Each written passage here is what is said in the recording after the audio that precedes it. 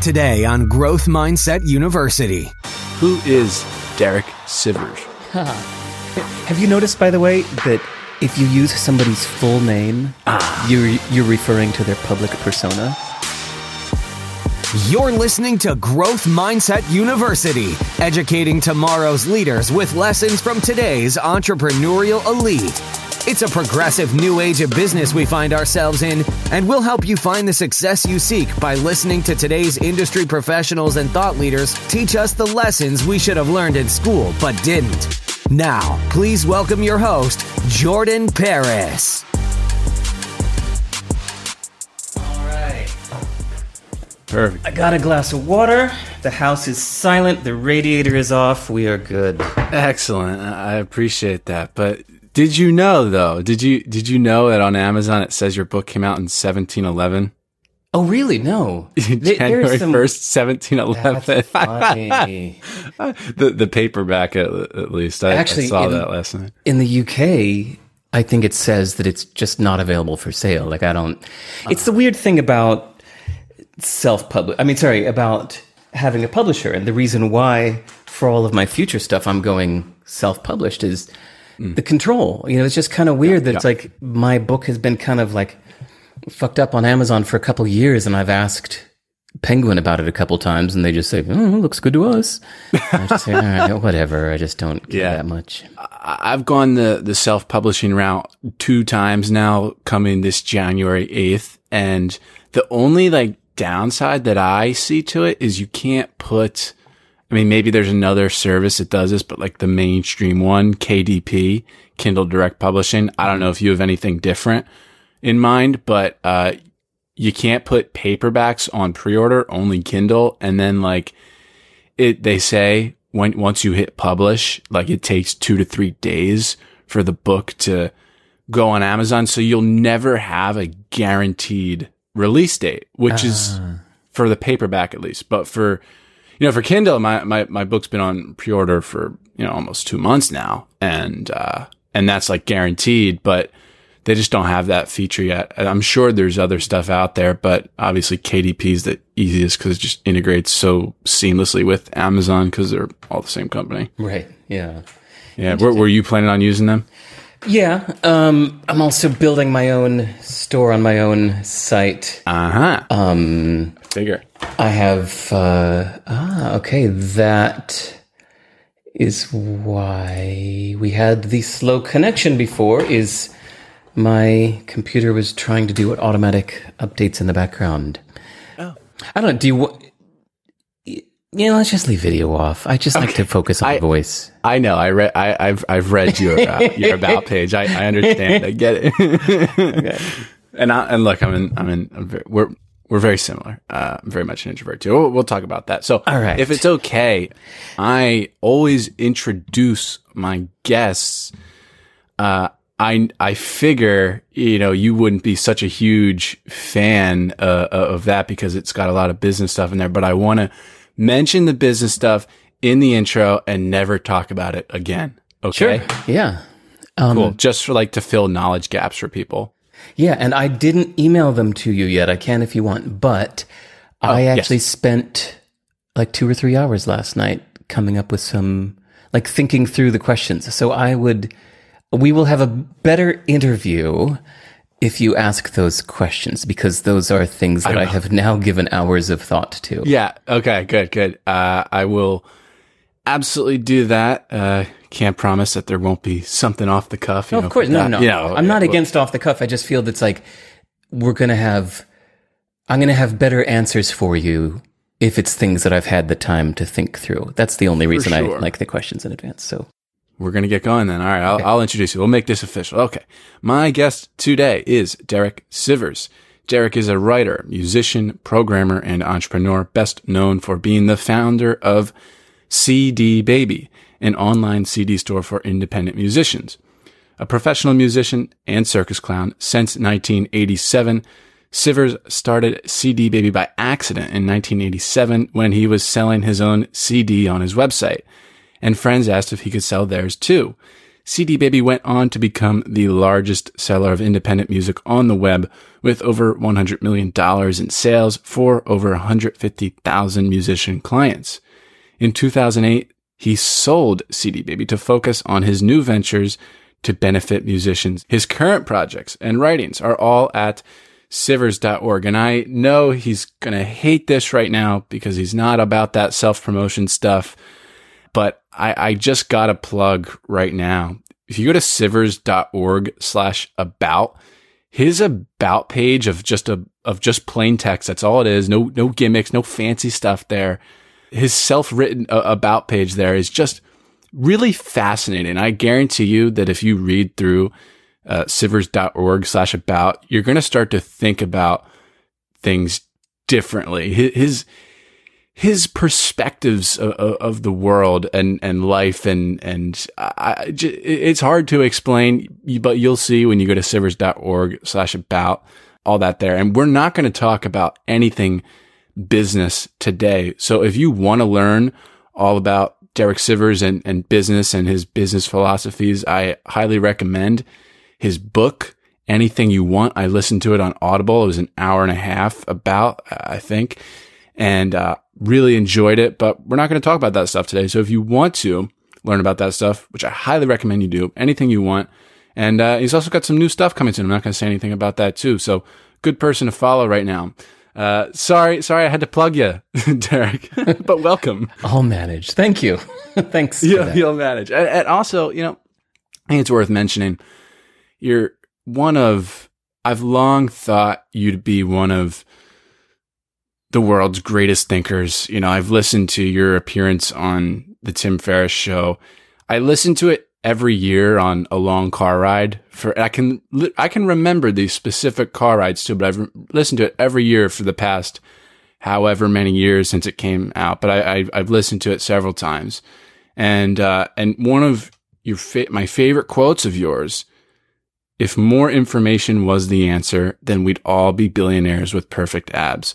So someone of your caliber, someone and I hope I'm not gushing at this point, but I got to ask you the question, as someone who says no to a lot of things and is really good at saying no, why are you here?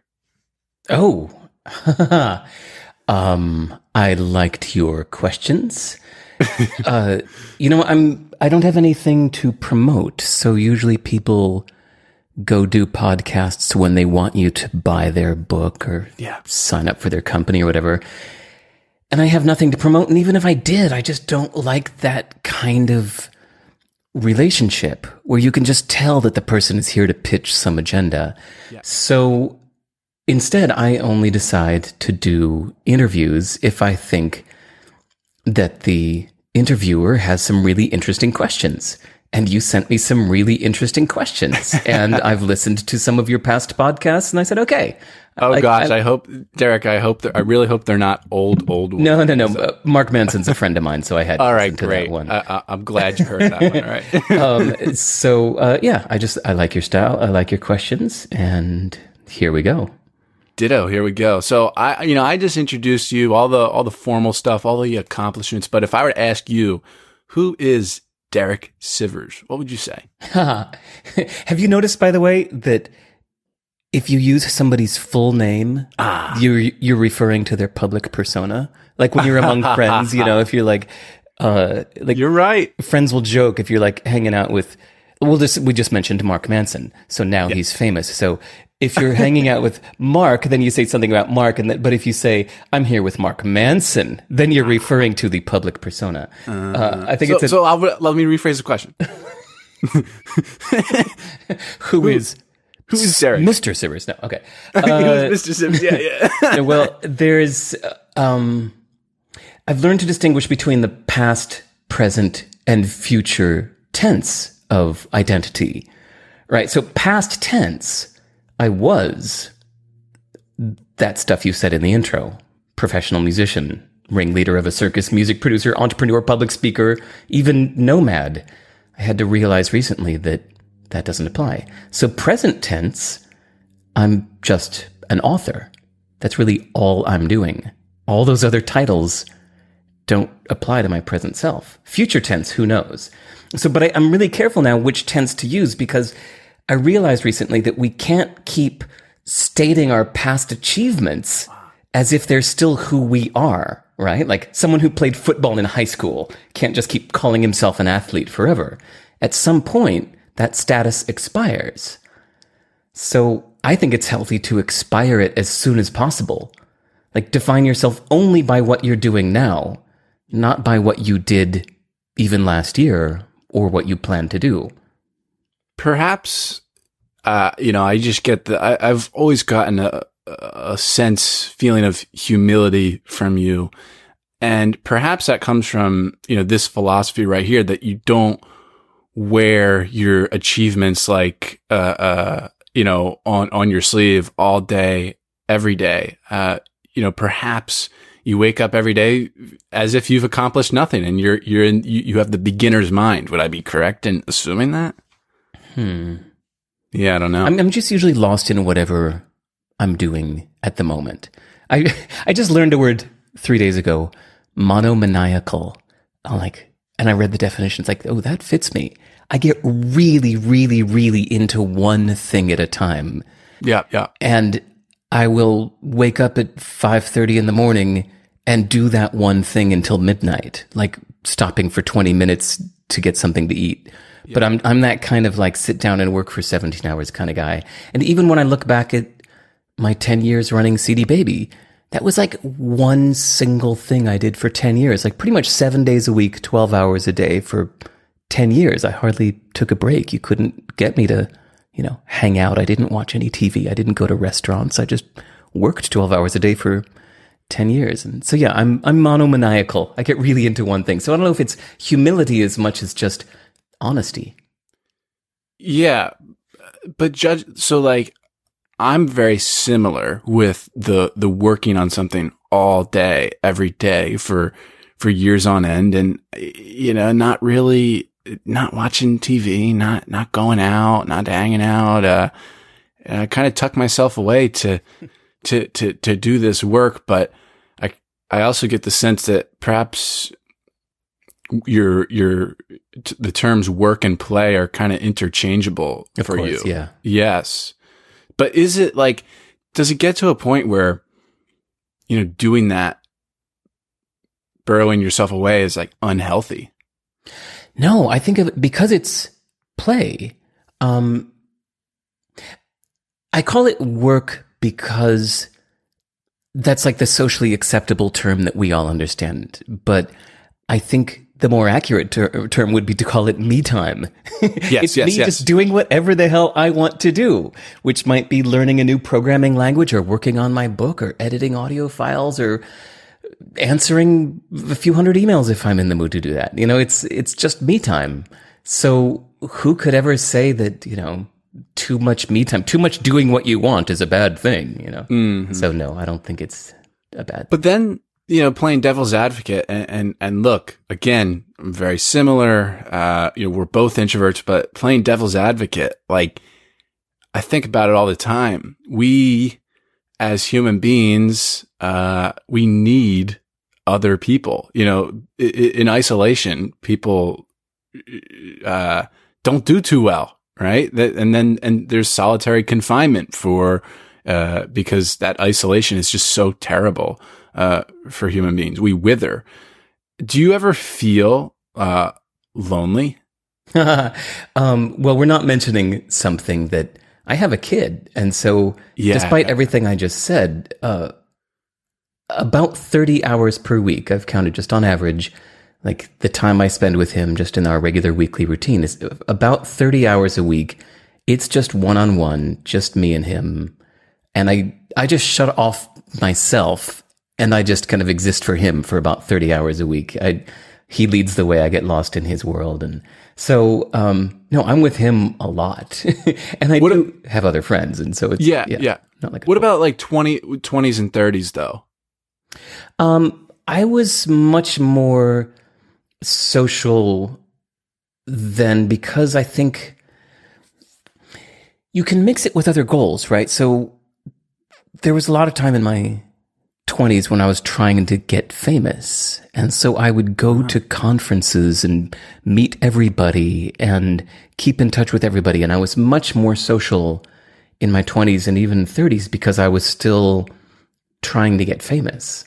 So even though it had this ulterior goal, it still meant that I was super, super social. Also, I've had phases in my life where I'm more naturally interested in the people around me. Like when I moved to Singapore about 10 years ago, I was fascinated. I was like, oh my God, I'm living in Singapore. This is amazing. Like I'm a permanent resident of Singapore now. I want to get to know my new neighborhood. And so I met with everybody for 2.5 years. I said yes to every invitation.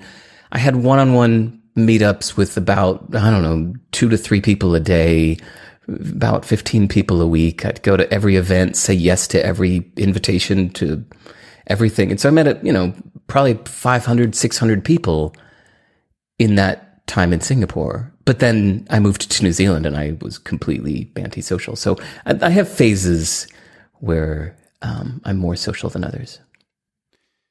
Yeah, absolutely. I mentioned to you too that being around people as an introvert, myself, I'm speaking for myself here, that I feel peopled out after being around people for these extended periods of times. Like, do you ever feel that way? Absolutely. But for example, I get huge benefits out of going to conferences and parties. I mean, a lot of my dear friends now are people that I initially met at a conference, and then we became friends. So I think the lesson I've learned is that just like you wouldn't avoid museums just because you don't want to look at every single painting inside of them, don't avoid conferences, for example, or parties because they have 500 people there. You don't have to talk to 500 people.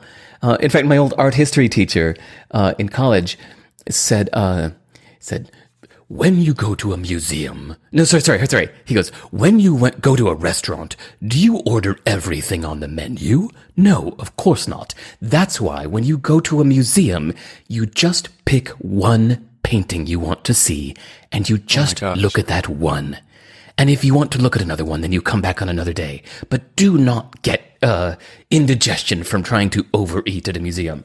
So his point was like, yeah, George, we were in Boston at the time, so we could just go like 2 blocks down the road to the Museum of Fine Art and walk in and as a class look at one painting. And that was it. We would just sit in front of one painting for an hour and then you wouldn't get indigestion, right? So same thing with crowds.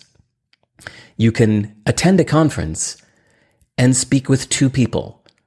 And you can attend for 2 hours. You don't, just because the conference is 3 days long of 17-hour days, doesn't mean you have to attend all of that. So I've quite a few times I've attended a conference, even the stupid expensive ones like TED. It's like I'll spend like $7,000 and plus airfare, plus hotels, go all the way across the world, go to TED, and I'll just spend like a day and a half there. In fact, I got an interesting little tip from Seth Godin. I already knew him, but I saw him at the snack bar at TED. And I said, oh man, did you just see that talk by Elizabeth Gilbert? He goes, no, I don't go to any of the talks. I said, wait, what? And he goes, no. He said, you're still an amateur at this. He said, those of us who have been doing this a while realize that all the benefit comes from hanging out here in the snack bar. Don't waste your time on the talks. If a talk's good, you'll hear about it later and they'll post the video online for free. Like, don't sit in a chair. You're at TED. Like, talk to the other people around you. So it was very interesting. It's like he went all the way to TED and then just hung out at the snack bar for a couple days. That's it.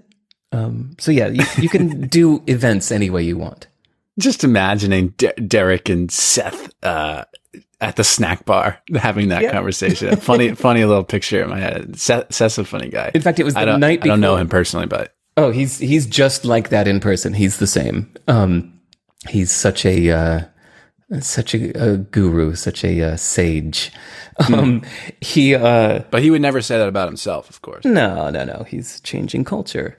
And I think my other thing about what did you call it? Peopled out. Yes. Is also just get used to saying goodbye early. Like I very often will like go to a party and I'll hang out for like an hour.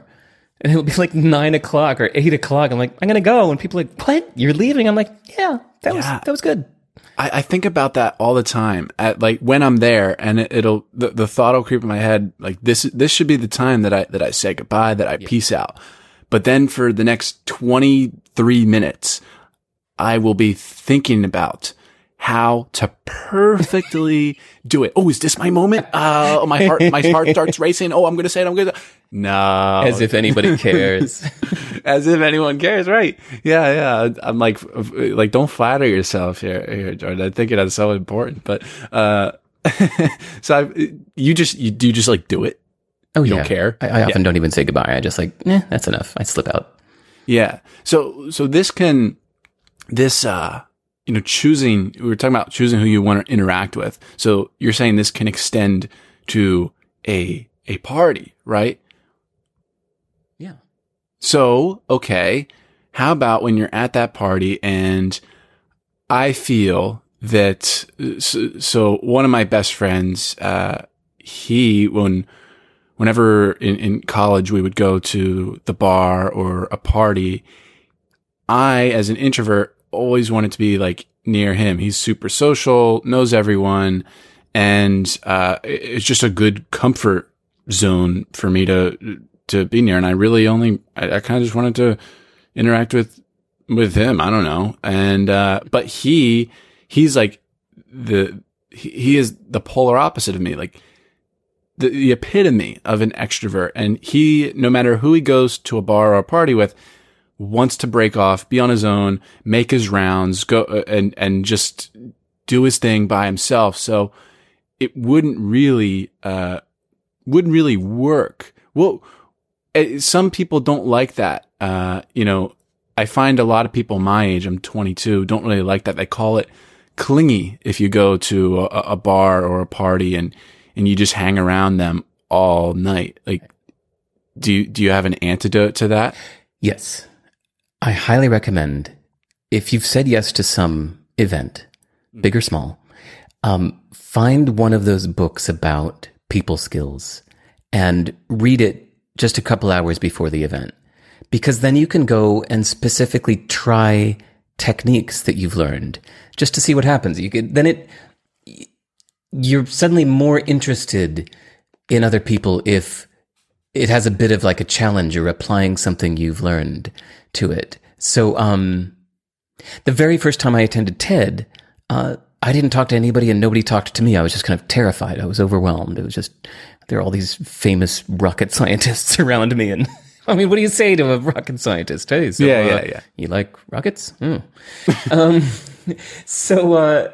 So the next time I went, I said, okay, I'm not going to do that again. It's too fucking expensive to like go all this way and, not talk to anybody. So this time, because I wish somebody would have come up to me and talked to me, I'm going to be the guy that breaks the ice. Everybody wants somebody else to break the ice. Yes. So the opening dinner, I walked in and there's this woman kind of just sitting alone at a table looking a little lost. So I'm like, okay, here I go. So I walked up and I said, hi, where are you from? She said, oh, I'm Maria. I'm here from Bulgaria. I said, whoa, Bulgaria. I've never met somebody from Bulgaria. I said, have you ever heard the Bulgarian Women's Choir? It's like one of my favorite music in the world. And she goes, oh my God, how do you know that? So she told me the story about how she got the, like a scholarship to attend the event. And, that's Maria Popova from Brain Pickings. Do you know that site, brainpickings.com? I've heard of it. So yeah, she went on to become quite successful, and she's one of my favorite people that I admire the hell out of. And it's just because I was the one that walked up and broke the ice and said hello to her. And so I did that once or twice a day for the next few days. I just found just one or two people that looked like they were standing alone and needed somebody else to say hello. And so I said, okay, even though I don't necessarily feel like it, let's just see what happens. Right. And I'd go up to a stranger and say, hi, what do you do? Yeah. That's funny because, the way you mention, reading that people skills book before you go to XYZ event. I mean, Derek, I used to do that. I got, first of all, it's one of my favorite things to learn: human behavior, communication, people skills, whatever. The book I would study specifically is, I don't know if you've ever heard of Vanessa Van Edwards. No. So she wrote this book called Captivate: The Science of Succeeding with People. And that is my, not to get religious here, but that's my Bible of people, the science of people that I always refer to. And I would get psyched up, pulling out my notes from that before going out to, and, and I was just like that. So I'm on board with that. And then just like focusing on one or two things, not trying to tackle every little thing in the book, but just focusing on one or two things to get down pat this time. Mm-hmm. And then next time, you got those, and you'll add a couple of new things to your repertoire. It's all artificial, but I think that the real friendship can come after. Yes. It's really just like the techniques are just there for like the first 2 minutes. Exactly. And then it's just a regular conversation. But I gotta say, man, hearing the stuff you're saying, that the fact that it's like you're saying yes to an event, but then you go just kind of like sit next to your friend. I know. I think you should start to just be more honest with yourself and just say, no, I don't want to go. Like, 4 hours that you go out to this event to sit by your friend is 4 hours you could be doing something you really want to do. I agree. And, over the past 2 years, really, I can't think of a bar or party that I've gone to. It was really the 2 years prior to that I did. I'm glad you point that out. It just got to the point where it's like social economics. Like, what is it? What would I rather do here? And what am I, by going out here, what am I passing up? Like, what's the opportunity cost here? Yeah. And the opportunity cost was a lot of times my own peace, because my mind goes into like, it just gets a little crazy when it's hard for me, as an introvert when I go out to these events, even though it might not look like that on the surface, my brain below the surface is definitely freaking out. And it would also cost me the time and just a quiet night, which I so enjoy. Speaking of quiet, I know you are a fan of silence after reading your about page. Do you find that the noise levels at some of these events bothers you? It's okay if not, you don't have to go with it. Yeah, of course. I mean, I have a hard time picking out voices in a crowd. So that whole shouting at a bar thing, I don't participate. If I'm in a noisy bar and somebody's shouting at me, I just I lift up my hand and I walk out the door. Yeah, absolutely. I feel that. So let's talk. You're also now you say you're a writer, but you're also a podcaster now too. Well, in some definition. In some definition, yeah. I mean, you've put one out. What, you started in September? You put one out every single day? No. I mean, I did for a little while. Now it's every few days. I'm using the medium of the podcast to basically just do an audio version of my blog. Each episode is like 1 or 2 minutes, because each one of my blog posts is like 20 sentences. So I think that's just related to my minimalism, right? Like, people who visit my house are shocked that it looks so empty. A few people that come over will say, "Do you live here?" And I'll say, "Yep." I'm like, "You don't have any stuff?" And I'll say, "Nope." But it's the same if you look inside my closets. There's my 1 pair of pants and my 3 shirts. That's all I got. And same, So 1 pair of pants. I got to ask a question. Do you do laundry like every other day? Or do you, like, how many times do you wear them before? I'm serious. All right. James Altucher had the same thing too. Really? Yeah, he did this. He'd have, in fact, he would get 3, he would buy 3 like plain shirts every week. And instead of doing laundry, cause it would cost $14 where would he get them? Dwayne Reed. He would get them at Dwayne Reed, and then he would get the 3 for the week, and then throw them out. Okay. And I'd get new ones. Different. You know what's funny is how we have different definitions of words like nomad or minimalist, right? So, So my friend Tynan came over, and Tynan's like, he had a book called Life Nomadic, and that's how I met him. He travels the world constantly. So his version of nomad is everything fits into his one tiny little backpack.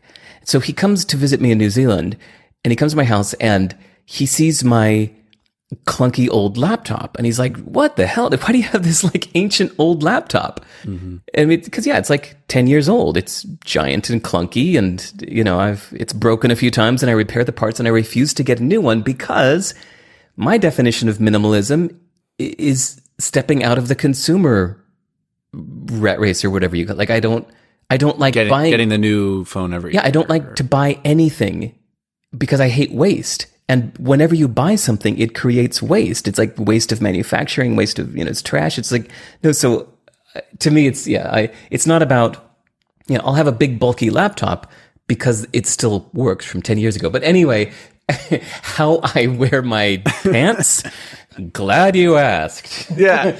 I treat jeans like a jacket. I'll wear a pair of jeans for a few weeks without washing them. And then after a few weeks, if they get muddy or start to smell, then I'll wash them. And I do have a pair of shorts, and I'll wear my shorts while I'm washing my jeans, and I'll put the jeans back on. So I've never been asked that before. That's I'm just curious, I've so often wondered that whenever James talks about it, and I really should just be asking James because he's my friend, but you said, I was like, all right, now's my time to ask that question. But it's but everybody's got like that shocks me about buying and throwing away 3 shirts that's like the opposite of what I want in life. That horrifies me. But I just like having the minimum necessary, right? It's like the common theme. If you go to my site, you go to sivers.org, it's like the most bare bones I could make it. It's just the text. There's no graphics. There's no sidebar. There's no navigation. There's no ads. I don't even do any tracking. There's no cookies. There's no JavaScript. There's nothing. It's just like, here's the plain text. This is the minimum. I edit and I make it myself by hand. I don't use WordPress or any like site making thing. I wrote every line of that myself. And so I don't write a single line unless it's necessary. And I remove the ones that are unnecessary. And so it's like the same thing with my articles, right? It's first I write a long one saying everything I want to say. Then I go through and I chop and I chop and I edit and I chop and I cut it down until it's the shortest I can possibly make it. The fewest words, the least code, nothing more, no bloat. Yeah. And it's the same thing with my book. It's like, nobody likes those books that take 300 pages to say what you could say in 3 pages. People complain about those, especially in nonfiction. There are a lot of those. Somebody has one idea and the publisher signs them to a publishing deal and says, okay, now turn that one idea into 300 pages. And you can tell nobody likes that. Yeah. Would you say then that truth is succinct and it doesn't need to be a 600-page book? It can be a very bare bones, minimalist, plain, short blog post? Well, I think truth and stylistic preference are 2 different things. So no, I wouldn't say that truth is succinct, because very often I think people say untrue things because they're trying to be quippy. They're trying to fit some wisdom into a soundbite, and so they say something that isn't actually true, but if you were to try to get to the truth, you'd have to include some nuances. Well, that applies in some situations, but not others.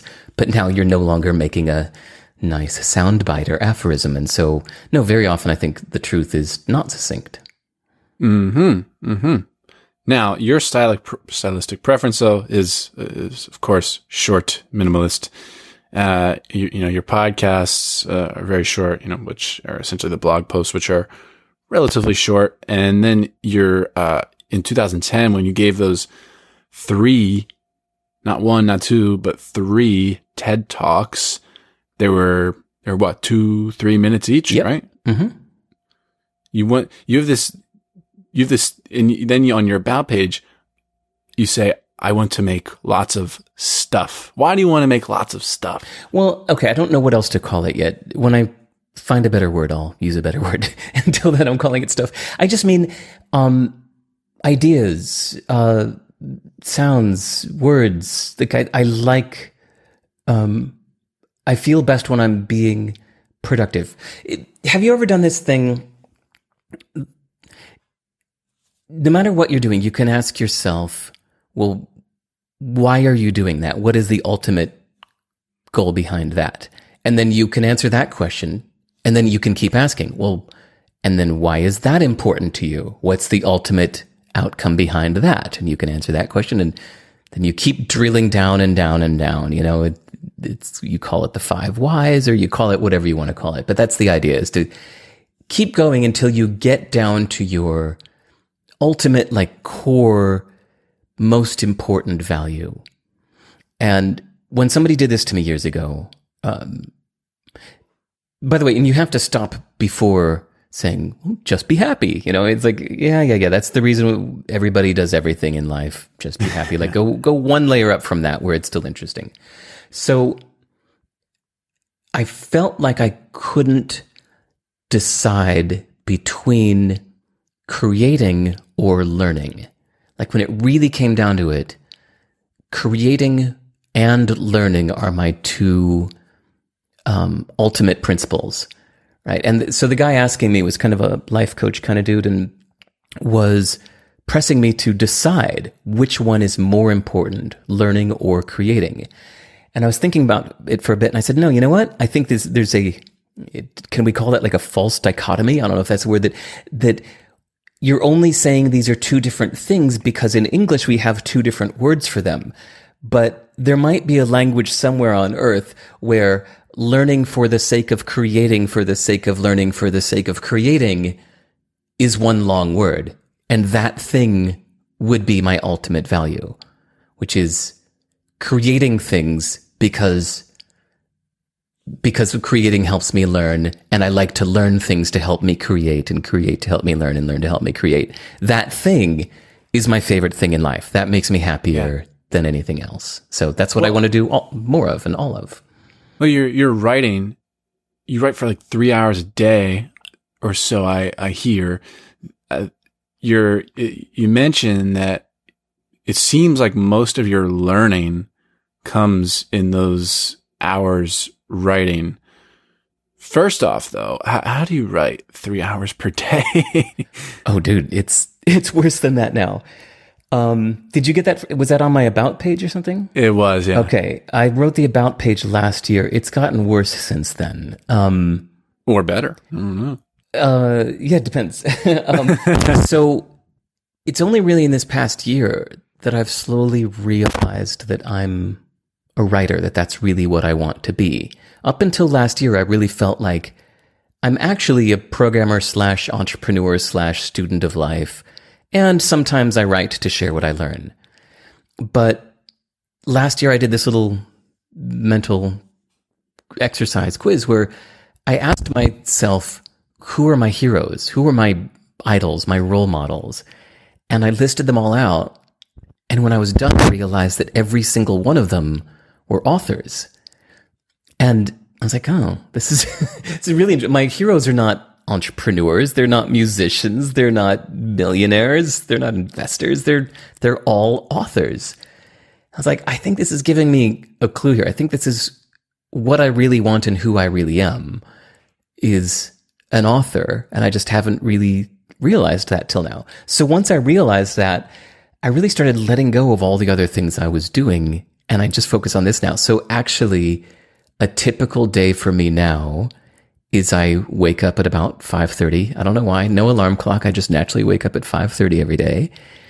And I go to the kitchen, put on a pot of tea, and within 3 minutes, the hands are on the keyboard and I'm typing. Oh, and I do this offline. Wait, you might need to actually rewind to the night before. A few hours before bed, I turn off the broadband modem completely and I turn off the phone. So now there is no connection to the outside world. It's just me and the offline computer. And I'll write for a couple hours before bed. And then I wake up at 5:30 in the morning and I write for usually 5 or 6 hours before I turn on the internet. Wow. Then I'll turn on the internet, go let myself get a little distracted while I eat something, answer some emails, read a couple little things on Hacker News or whatever like that. And then I shut it all down. Sometimes I just unplug the Ethernet cable. Actually, I don't have any Wi-Fi on my laptop. That's intentional because I want my connection to the internet to be deliberate. So only the Ethernet cable connects me to the internet. I don't want it. So whenever it's time to focus again, okay, back to writing. And this break I'm talking about is like, 20 or 30 minutes. I'll take like maybe 1 hour tops if I'm going to answer emails. Then I'm like, okay, back to writing. And then I'll unplug again and I'll write for another 6 hours until dinner time. And then maybe I'll like go to the gym or call a friend and eat dinner. And then I sit down and write for another 4 hours until bed. So I realized that my average writing these days is like 15, 16 hours. And is that fun? Fuck yeah. It's like my dream life. It's amazing. It's like, this is why people like quit their jobs so they can just do what they want to do all day. I'm living my dream. This is just, I say no to everything else. And God, there was even some like gorgeous girl that was kind of being like flirty and said that she's coming through Oxford and would love to meet up. And I was just like,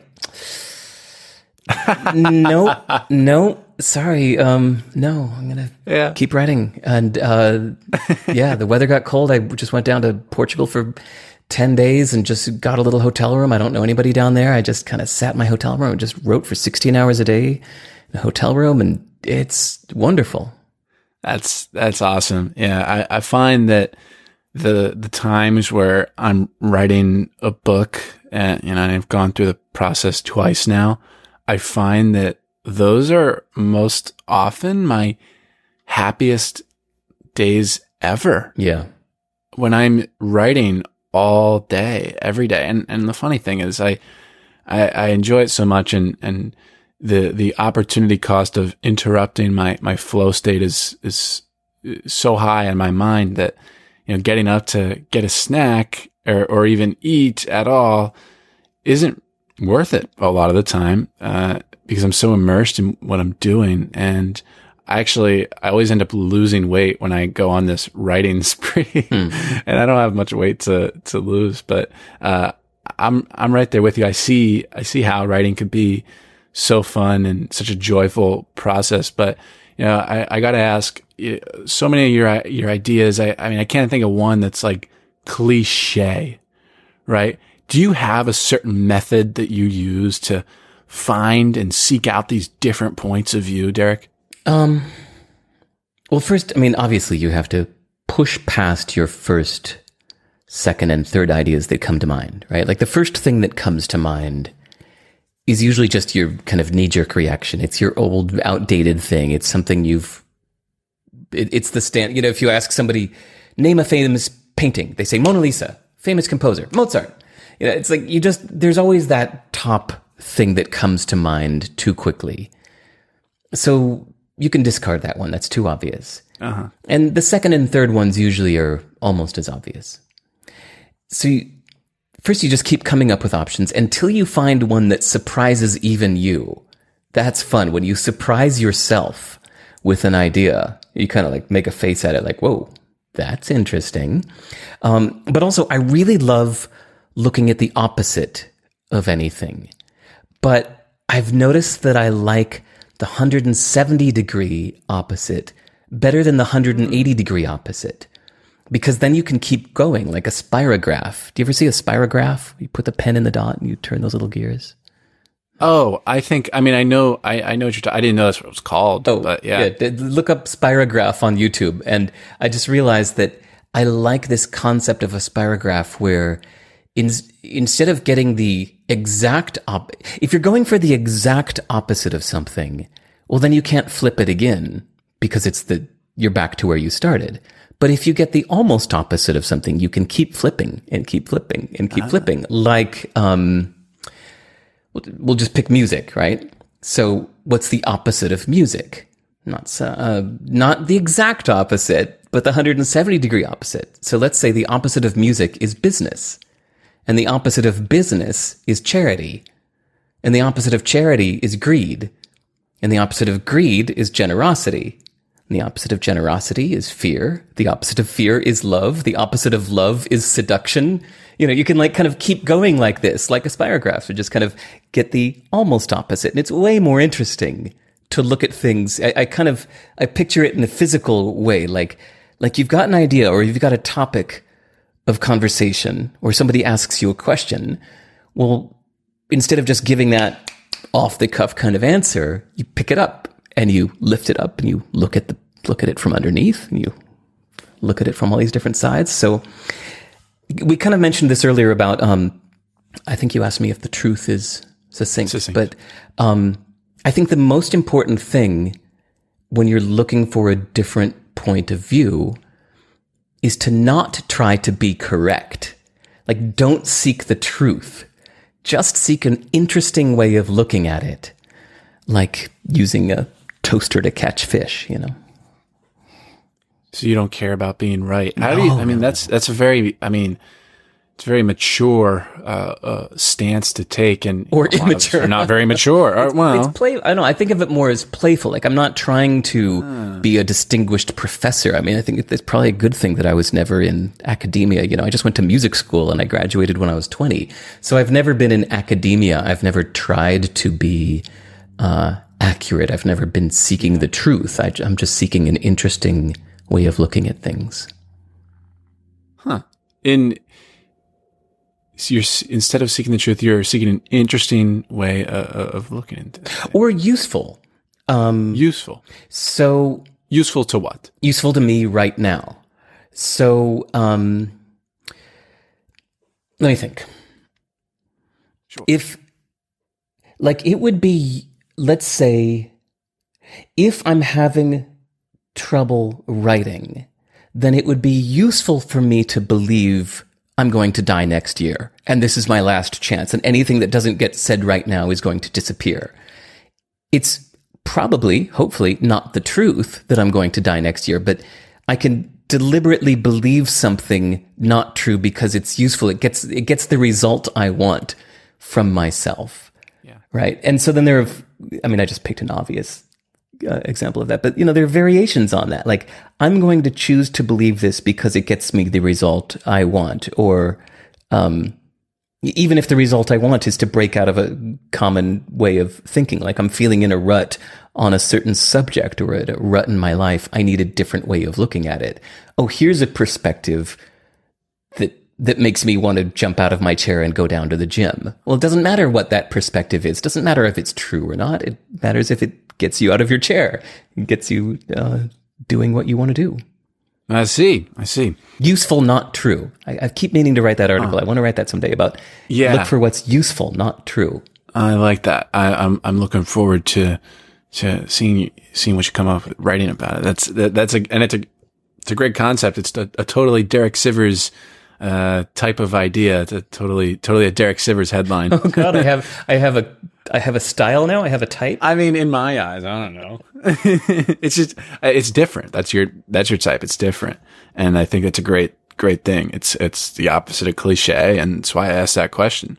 So I want to talk about one of your talks that you gave, one of your TED Talks, about keeping your goals to yourself and how it's beneficial to do that over announcing it and to the world, right? And I actually made a post about that this week, and about how we live in this announcement happy, humble bragging culture where we announce even the smallest of victories and can have hundreds of people congratulate us and tell us how great we are, and positively reinforce what we're doing, even if it's like not that great of a thing. And then it feels like too, we also imagine, I actually referenced some science, some research on this from, I forget which psychology journal, but it was like,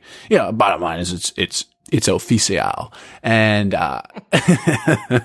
and like when we fantasize about this stuff and when we project this stuff out there, we're actually far less likely to go and make it happen in real life, because we trick our mind into, thinking that it's like already been there, done that. Right. So I think, I don't think announcing all of your goals is a good thing to do at all.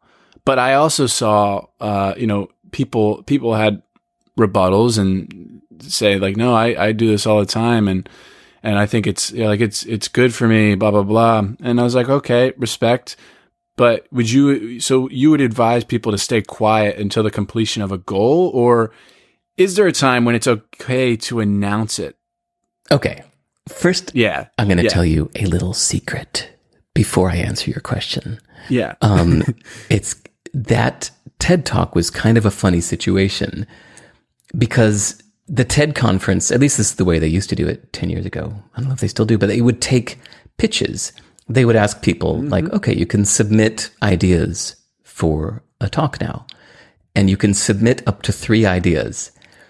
So for that conference, I submitted 2 ideas that I really wanted to talk about, but there it was on the form, the empty third submission choice. And I thought, well, I read this little article this morning about announcing your plans makes them less likely to happen. I'll just fill in that one. Like, I seriously read the article like an hour earlier. So I was like, okay, I could talk about that if you need me to. And of course, that's the one they chose. To me, I don't think it's anything more than an interesting little eyebrow raiser, right? Like 2 minutes of intellectual entertainment. It's nothing to guide your life by. So when you say like, would you say that people should not? Like, no, I would not say any of that. The idea is that for some kinds of goals, by the way, the URL on my site, sivers.org/zipit, ZIPIT, is the permanent URL for the original article. And I point to that because it links to Peter Gollwitzer's original research and gives the details of his original tests. When I was giving the talk on stage at TED, I had to reduce it down to 2.5 minutes. I couldn't include any nuance. See, the truth is not always succinct, right? So this is actually a good example of the cute, succinct 2.5 minute talk can't contain the truth so much. So this thing about not announcing your goals only applies to some kinds of goals called identity goals. And some tests found that if you told other people your identity goals, and then you got the social reward of people seeing you in a better light because of your announcement, well, then you're 30% less likely to do the hard work necessary to actually achieve that goal, right? So if you think that this applies to you, if your goal is an identity goal, like a personal achievement, I'm going to run a marathon, I'm going to lose 30 pounds, I'm going to learn Chinese, then that's something that doesn't need the help of anybody else, but is more of just you needing to sit down and do the hard work necessary to achieve something, then if you find yourself craving the reward on social media for announcing your intentions, well, then try challenging yourself to not say a thing until you've actually completed it. And that might give you the extra motivation to go make it happen. Yes. But if you're hearing this like little, 2.5 minutes of entertainment on the TED stage going, well, I don't know, because, there was this one time that I said, it's like, no, of course this doesn't apply to everybody and everything and all life. And, it's just one little tool in the toolbox. It's a monkey wrench you can use if you need a monkey wrench. That's how I think of all these things. Even all these nonfiction books out there offering, the solution to how to live your life. I just think of each one of them is just like, pliers in a toolbox. It's just one tool that if you need pliers, you can use that book, that approach given in that book. If what you really need is a hammer, you can use that. If what you need is that little level thing with the bubble in the middle, then you use something else. But there's no one tool to guide our whole life. Yeah. I imagine you've picked up a lot of tools in your life. How many books you read? I only know how many I've read since I started taking notes in 2007. That's when I realized, like, God, I've read a ton of books and I'd forgotten more than half of them. So 2007 is when I started taking notes. So since 2007, I've read 310 nonfiction books that were worth writing notes about. I've read some that, like, I'm sitting here reading through the book and it's like, there was nothing worth writing down. And I don't take notes on fiction books I read. But as far as nonfiction that were worth taking notes on, I just counted the other day, so 310. What do you think's been your favorite? I think that's one of those questions that's where the truth is not succinct. There's no one. It's different at different times. Kind of like when somebody asks, "What book do you think I should read?" It depends where you're at in your life. But okay. Yeah, what's useful to you right now? Exactly. But if I had to pick right now, the book called How to Live, which is my next one. Yeah?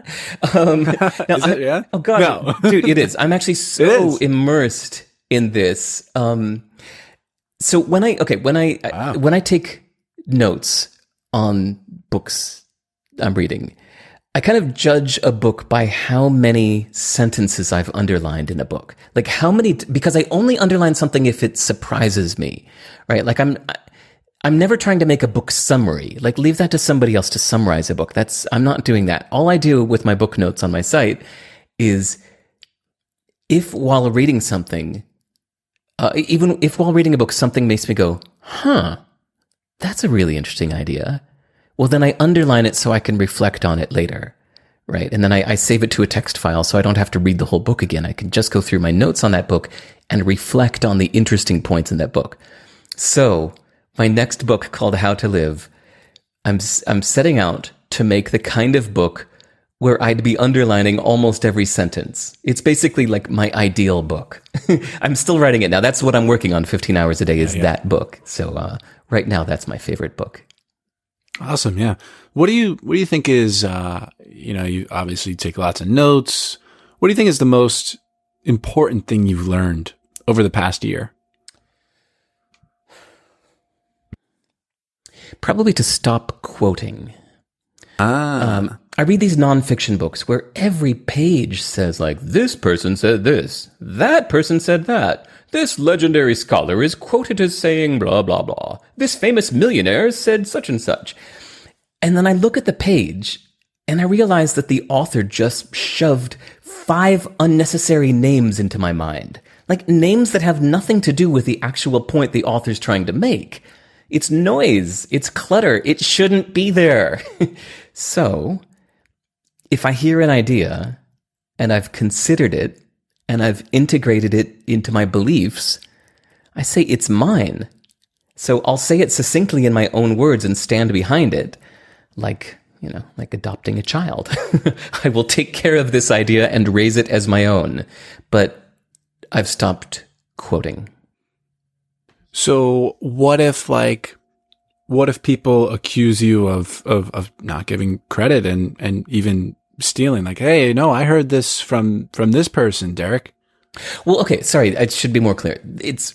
You don't take the words, you take the idea, you internalize it, and you really need to make it yours. So, for example, okay, let's pick a famous quote, right? There's the Proust. Is that how you say his name? Proust? Marcel Proust has this famous quote. I'm not sure. That I've seen it everywhere this year. I've seen it like 5 different times this year that says, the only true voyage of discovery would be not to visit strange lands, but to possess other eyes. And yeah, the first time I came across that quote, I was like, whoa, that's good. I like that. The only true voyage of discovery would be not to visit strange lands, but to possess other eyes. Okay, so if you've considered this idea and you believe it, well, then now it's your idea. You can say it to anybody and just say it in your own way. You don't have to say, well, you know what Proust said. You only need to quote somebody if you're going to use their exact words.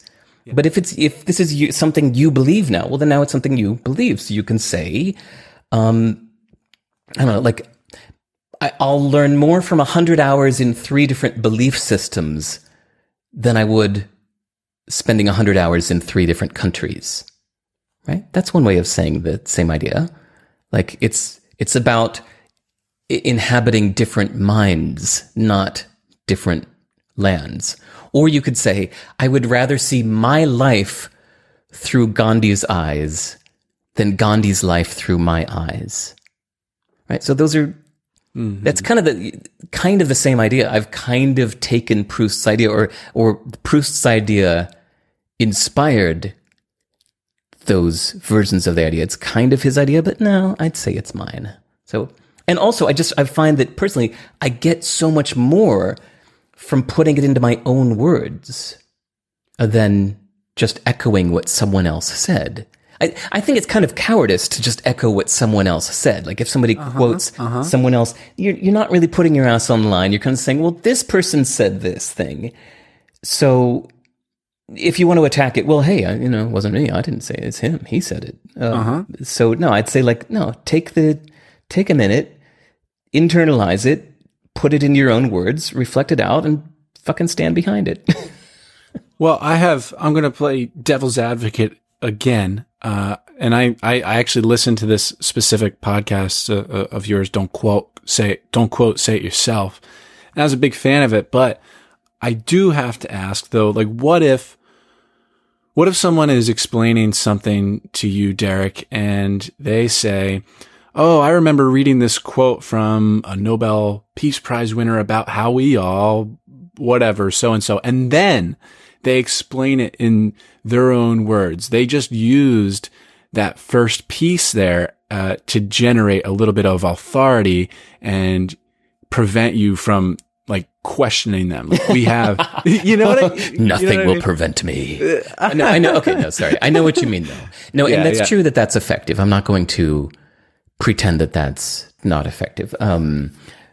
If you tell me that, Einstein or Gandhi said something, well, then I'll listen twice. Even, I'm totally susceptible to this thing.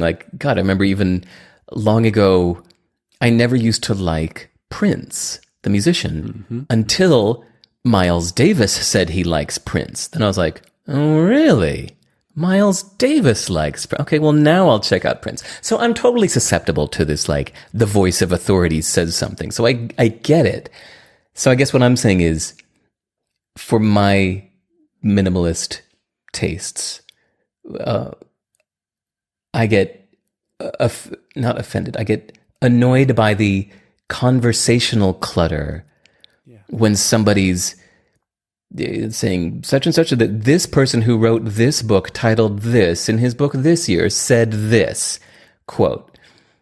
And people do that in conversation. I used to do that in conversation, especially when I started reading a lot more. I found myself quoting these books, and I'd hear myself. I do it all the time. Okay, yeah. I'd hear myself talking to friends, and I'd say, there's this book called Thinking Fast and Slow by Daniel Kahneman.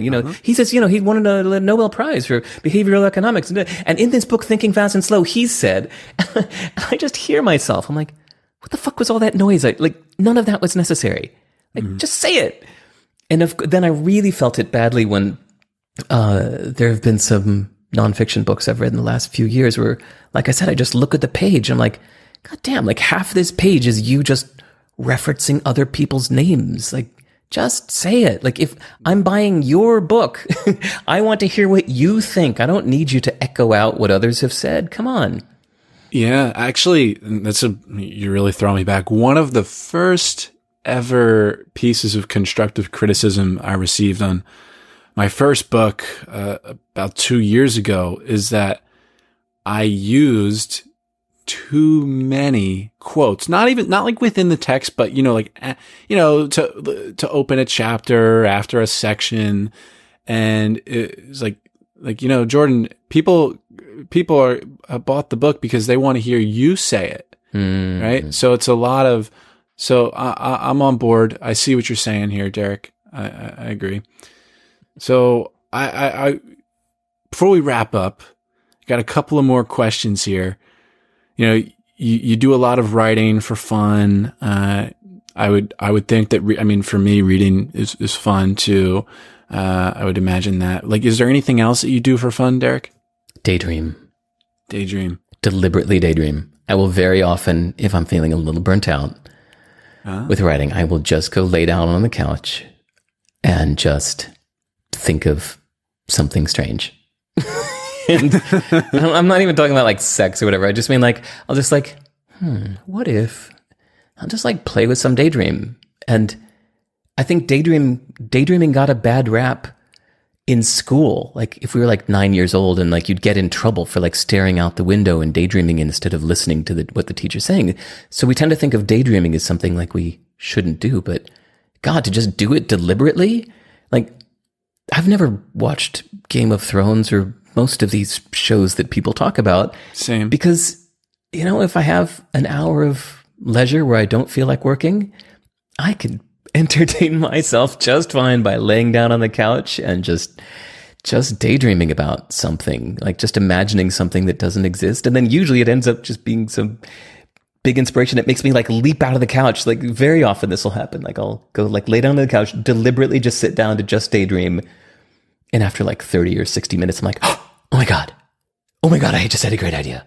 And I'll like jump out of the couch. No movie has ever made me do that, So yeah, I daydream. I was just going to say that too, like seconds before you brought it up, that I think I'm always an adamant believer that this white space, this blank space where we're not engaged in anything is so beneficial for our minds. And that's where ideas happen. Often people don't have ideas, because they're constantly engaged in that phone. If they're not on the phone, they're on the computer. If they're not on the computer, they're on their eyes are locked on the TV. And so they never leave space for these ideas. So I'm also a big proponent of what you're saying here, Derek. Another one of my final questions. This was the late add-in that I sent you. Do you consider yourself retired? I think retired is one of those words like married, where you can be legally married, you can be essentially married. I think you get to define it yourself. So, I never would have considered myself retired, but then I realized that I don't work for money, and I haven't in 12 years, and I probably never will again. I've told you how I work. I work like 16 hours a day, but it's not for the money. Nobody pays me to do what I do. But, when I think of retired, it's like an icky word that sounds to me like giving up, right? Like quitting or something like that. But yeah. So I hate doing nothing, and I don't hang out. I don't like sit on a couch and watch things. I don't play golf or other games. I just work nonstop, but only for myself. So yes, I'm retired. I wonder what retired even means. Like tired again? Like I don't. I thought about that too. Yeah, if you put new tires on your bike, it's retired. Oh yeah. No, actually, it's a funny story. I never considered the word once until a visa immigration guy. 10 years ago, I was entering England, intending to ride my bike across the whole country. So I was just coming through with my bicycle, like at the Brussels Eurostar train. So coming from Belgium with my bike, entering England. And, you do the visa control stuff at the Brussels train station before you're allowed to get on the train. And the guy said, okay, well, how long are you here for? I was like, I don't know, maybe a month. He said, well, what are you going to be doing here? I said, just riding my bike. He said, who do you work for? I was like, no. And okay, so the problem was I have the shut up version of the question, which is like if somebody sits next to me on an airplane seat, and I don't want to talk to somebody next to me on the airplane seat. If somebody says, oh, what do you do? I say computer programmer, because people go, oh. They have nothing more to say to that. Whereas if I say, oh God, when I used to say I was a musician, people go, oh, what kind of music do you do? Is this something? And it's like, and if I say I'm an author, they go, oh, what's your book about? What do you know? I'm like, I don't want to talk about any of that. So no, my shut up version of the answer, when anybody asks, I'm just default. I just say, oh, computer programmer. But now I'm at visa control, and the guy says, oh, computer programmer, who do you work for? I said, this and that, here and there. He said, well, who are you working for now? I said, just, random things, projects. Because I'm still like going for the shut up answer. But, he's visa control, and his job is to make sure people aren't coming in to steal someone's job. Right. And so he's like, all right, look. And Derek is super sketchy. Right. Well, he doesn't know who I am. And he's just, a guy who handed him a passport. So he says, well, look, I'm not going to let you get on that train because it sounds to me like you're coming in here to take a job. I mean, you're a computer programmer. You're not working for anybody. You're coming into the country for an indeterminate amount of time. Sounds to me like you're coming here to take a job. And I had just sold CD Baby like earlier that year for $22 million, and I'm like, I was like, okay, look, this is a little embarrassing, but I just sold my company this year for $22 million. I don't need to work ever again. okay, like I'm not coming to take a job. You can look me up on the internet. It's all, and he goes, oh, why didn't you say so? He said, look, just do yourself and everybody a favor. He said, next time you get one of these little visa control forms where it asks your what's that called? Your profession. Is that what it's called? Your job, your profession? Yeah. I forget what the blank actually says. But anyways, next time it asks your profession, just write retired. Just admit you're retired. And that was the first time I was like, oh, okay, thank you. And I got on the train. I was like, admit you're retired. And I had never thought about, I always thought of retired as meaning like, I'm just going to play golf and do nothing for the rest of my life. So it was like, of course, I'm like 38, I'm not retired. But I was like, okay, wait, if the definition of retired is, do you work for other people for money? Well, no, I don't do that anymore. So yeah, technically I'm retired. That's funny, man. That's a really funny story. Thanks for sharing that, Derek. I appreciate that. But on like the note of traveling, I almost forgot to ask this question, but I also, I know you've been so many places, you've lived so many places. I plan on embarking on long-term travel myself and living in places like Italy for an indefinite amount of time. Good. And, and I plan on doing this year, come summer of 2020. I've been planning on it for several years now, and it's time, and things are getting to the point where I can do that. And so what are some of your favorite places that you've lived or traveled to? Well, do you already have one in mind? I mean, you just said Italy. Are you going to go to Italy first? That my plan was, what is it? I think France, and then like travel up to Italy. But like there's a whole cluster of countries, and then like Germany there too. There's a whole cluster of countries there that all border each other that I want to travel throughout and just see what I like best and go from there. Okay. Also, my last name's Paris, so I know I was going to ask you about and I like Israel. I'll be in Israel in December. Good. Yeah. Good choice. Yeah, that was I went to Israel for a friend's wedding once, and it was one of those places that made me want to get to know it better. That's a nice feeling. Jerusalem, especially, we spent most of our time in Tel Aviv, but Jerusalem has really interesting contrasts side by side with each other. I think that would be the place. If I was to go spend a month in Israel, I think I would get to know Jerusalem. But anyway. Okay. Yeah, I'll be spending time there. Cool. So my main advice is to go places that are as different as possible from where you grew up, right? So like, you want this to be an expanding, life-changing experience. And to me, the differences between America and even Western Europe are very subtle, in my opinion. When you go to, Japan or Kenya or, Indonesia, then it's like, now we're talking some real, ancient. Japan is on my list too. Oh God, yes, great. Yes. So yeah, my advice is to go where you'll be the most surprised. So anywhere in Asia, Africa, Russia, Middle East, if that feels overwhelming or too much, then aim more for like Eastern Europe or South America. I don't think you're going to be super surprised in France, Italy, Germany. Singapore is an interesting middle ground. So like I said, I lived in Singapore for 2.5 years, and I'm still technically a permanent resident. And I really consider it still feels like home. My son was born there. It's always in my heart. So Singapore is an interesting middle ground where you're in Asia, but English is the first language there. So it's kind of like a good intro to Asia. So if you're going to Asia for the first time, Japan is the most mind-blowing, but Singapore could be like a really good home base where you can feel comfortable, but still have an amazing learning experience. Okay, noted. Yeah. Singapore's been an attractive place as well. Actually, it's expensive by default, but you get under the surface and you can find the cheap side. So yeah, you can. I think Japan's expensive too. Yeah. But yeah. Yeah, that'd be fine. Plus, I mean, I wonder what it is like compared to the States. You think it's expensive compared to the United States? Well, I mean, you know, depends on where there's Kentucky and there's Manhattan. You know, right. So it's yeah. In, you know, hotels, lodging. Are you going to do couch surfing? So I think. I mean, I'm not going to do hotels. I think I'm just going to Airbnb it and go and see what I go sign up at a place I like. Yeah, definitely go sign up at couchsurfing.org.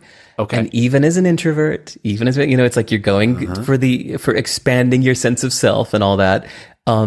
There are plenty of people with guest cottages, guest bedrooms, just completely unused, and they are happy to host travelers just in return for conversation. And you are an interesting dude with a lot to share. There are a lot of just, you know, dead-faced people that would just kind of show up and have nothing to say. You're not one of them. So I think people would be happy to have you stay in their guest bedroom for a week in Tuscany and in return tell them tales of the famous people you've talked with. Give them a copy of your book, etc. Like that would actually, you'd be doing them a favor, and you'd be saving $200 a night. Yeah, that'd be fun. Couch surfing, noted. I appreciate that. And then once you're on couchsurfing.org, once you've created your profile, then tell your listeners they can go give you like a little. You vouch for somebody. You give them kind of people who have a profile on couchsurfing then can go in and kind of give a little tick mark to say, you know, Jordan's a good guy. He's a trusted guy. So, yeah, tell your listeners once you have a couch surfing profile. I highly recommend it. I'm a trusty fellow. Okay. Yeah. Trusty fellow. Right. So I want to play this really short game. I'm going to say a word and you're just going to say the first thing that comes to mind. Okay. No. No. No, I'm totally against that. You are? Yeah. Like I said earlier about like the Mona Lisa, but it's like, no, the first thing that comes to mind. I hate that. Oh, wow. I should be I pride myself on being a pretty good listener compared to other podcasters, but I should have picked that. I should have totally saw that in this game here. Okay. Respect. Well, Derek, I still have one final question. Oh, sure. Okay. You've been, I do have to thank you though. You've been a very, obviously a willing participant, but a willing participant for the length of time that we've gone. This is a little bit longer than my normal podcast. So thanks for bearing with me. There's so much that I'm curious about with you and questions. That's why I like you. Yeah. I like that you're curious. It's a fun conversation. So thanks. It's been, it's been fun for both of us, but yeah, sure. Ask anything. I'm ready. Yes. So my final question, if you could teach a course at a university, a course of your creation or otherwise, what would it be? Tech independence. Tech independence. Teaching regular people, like non-programmers, how to be free from the corporate lock-in and get off the cloud. I'd start by pointing out that clouds disappear by their nature. That especially if you're talking like a university course, let's assume like people taking the course are like age 18 to 21. So they are probably going to outlive Facebook, Google, and most other companies. Like life is long. We're talking like 80 years, you know, if you think about probably going to be more than that. Yeah. 80 years from now. So they shouldn't rely on these companies for anything that matters to them. Like if something matters to you, don't give it to a company. If you care, like it made me really sad. I had a friend in Singapore that, when his kid was 9 years old, he merged his personal and his Google Apps, like business Google accounts into one. And then suddenly 9 years of his family photos of his kid growing up were gone. And he like emailed the Google customer service and they said, no, there was the warning that when you merge your accounts that it will, and he's like, no. And his wife was like, what have you done? He has no pictures of his son from birth to age 9 because he was depending on Google. You don't do that. Like if something matters to you, you don't give it to Facebook. They don't care as much as you do. So I would teach a little class on tech independence, like how to set up your own little Linux server, get your own domain name, how to host your own contacts, calendars, photos, and media, and the other stuff you need. definitely getting everybody off of Gmail and using, like you@yourname.com for your email. Because at some point, Gmail will, you don't want to entrench. You don't want to like tell everybody like, oh, the way to reach me is through this company. That's how you reach me is through this company that doesn't care about me. And so the point is to never be bound to the corporate clouds again. And in the last week of class, here's what we would do. Everybody would, this would be like almost like the final exam. You do a factory reset you bring in your phone to class and you do a factory reset. And then you stick in a little pin and you pop out the SIM card and you swap with somebody else's phone. So like, if you usually use iPhone, you switch over to Android. If you usually use Android, you switch over to iPhone, vice versa. And then you boot up the strange phone with your SIM card in it with no cloud sync at all and get up and running with everything you need in a few minutes. Cloud free. That's tech independence.